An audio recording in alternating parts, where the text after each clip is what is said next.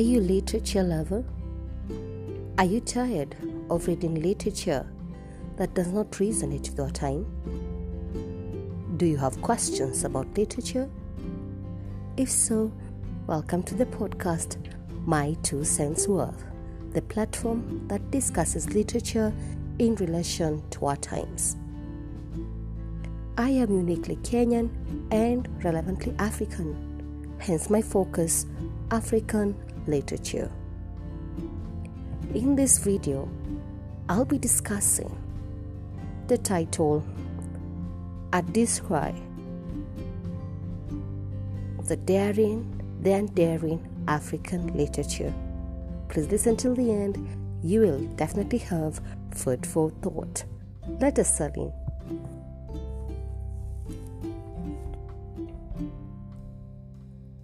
A Descry of the Undaring African literature is an echo of the perspective of Professor Simon Gikandi's interview on the genealogies of African literature, interviewed by Tinashe Mushakavanku, as posted by the Brittle Paper website on September 2020.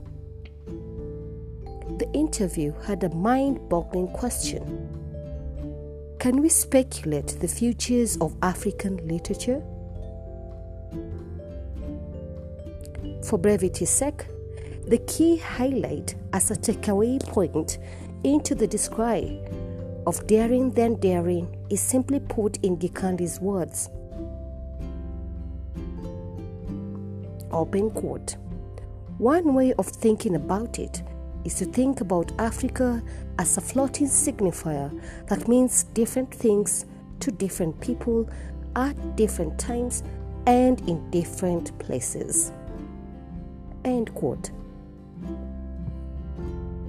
This is to say, African literature is fluid in nature, and as it flows from time periods to generations and geography landscapes, it does mold itself to suit the specificities.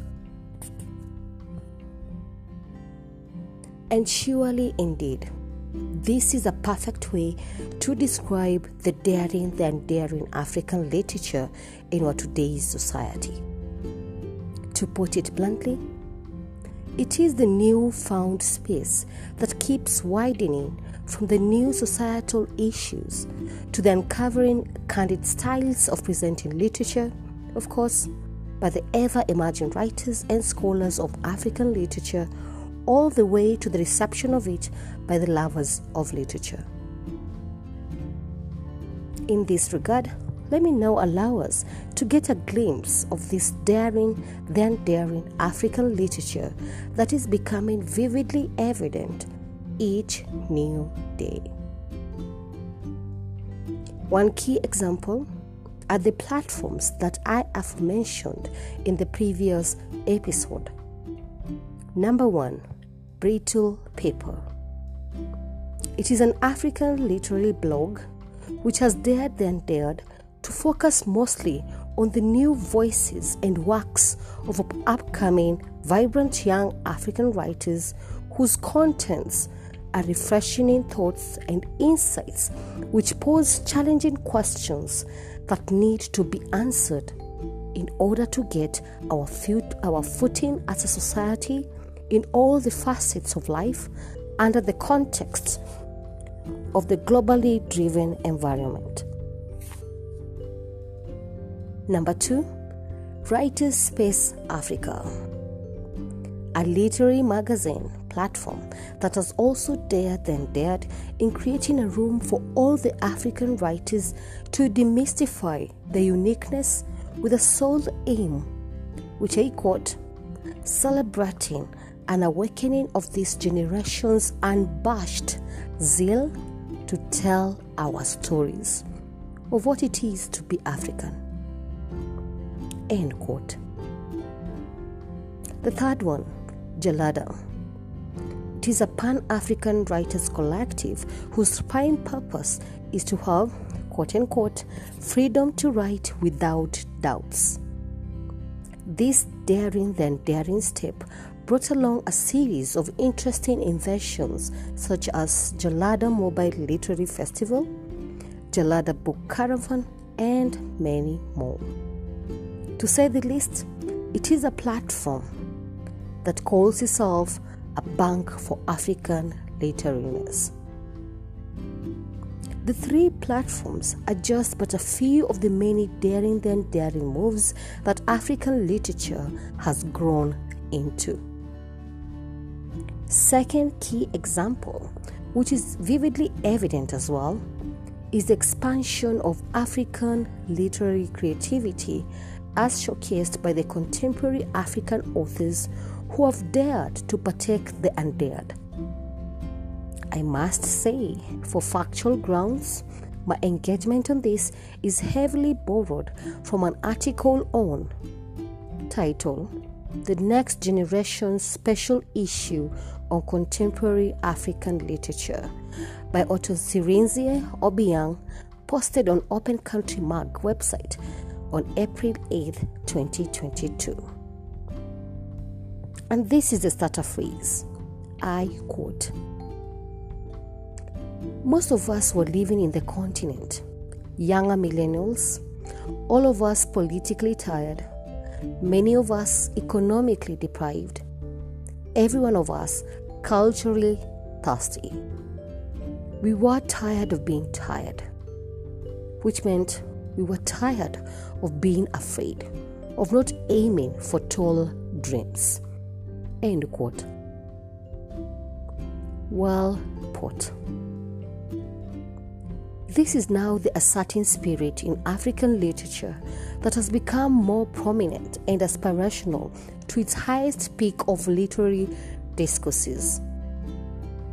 The article highlights a number of authors alongside their daringness from across Africa.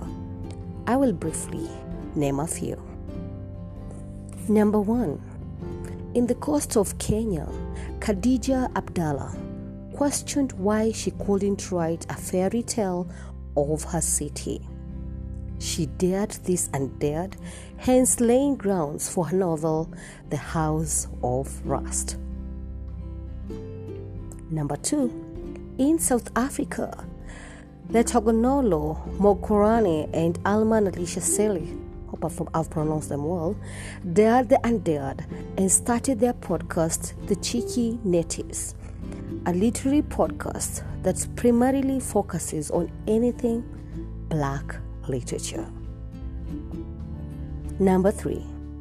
On Instagram, Toby Inade dared the undared and started Bookstagram account for what will become Roving Heights, Nigeria's biggest bookstore. And the fourth one, Romeo Origun, a Nigerian poet and essayist, dared the undared to bring his voice in gay poetry, as shaped by his queer experience, has since led him to win a couple of awards and all the way to being featured in The New Yorker. Number 5. In Botswana, Gamagwe Joy Mogami dared the undared and started Africa in Dialogue, a literary website that is quoted to be a library of not only ideas but of feelings, guided by the understanding that, quote, Africa needs to have an archive of the current, end quote. Just recently, a prolific Kenyan writer, Iza Luhumio, dared the undared and became the 5th Kenyan to be awarded the Ako Kane Prize for African writing of a short story, 5 Years Next Sunday. A story that narrates the main character named Pili, who has the power to call the rains through her hair. The thought behind is from the Kenyan coastal belief of witchcraft. In conclusion, the above-mentioned authors are few of the many who have proven that the daring the undaring is the way to go. And yes, through this, we surely cannot speculate the futures of African literature, as it is becoming more dynamic, and newer every day. That's all I have for you today. Kindly subscribe and share this podcast with your family and friends. Thank you and see you next time.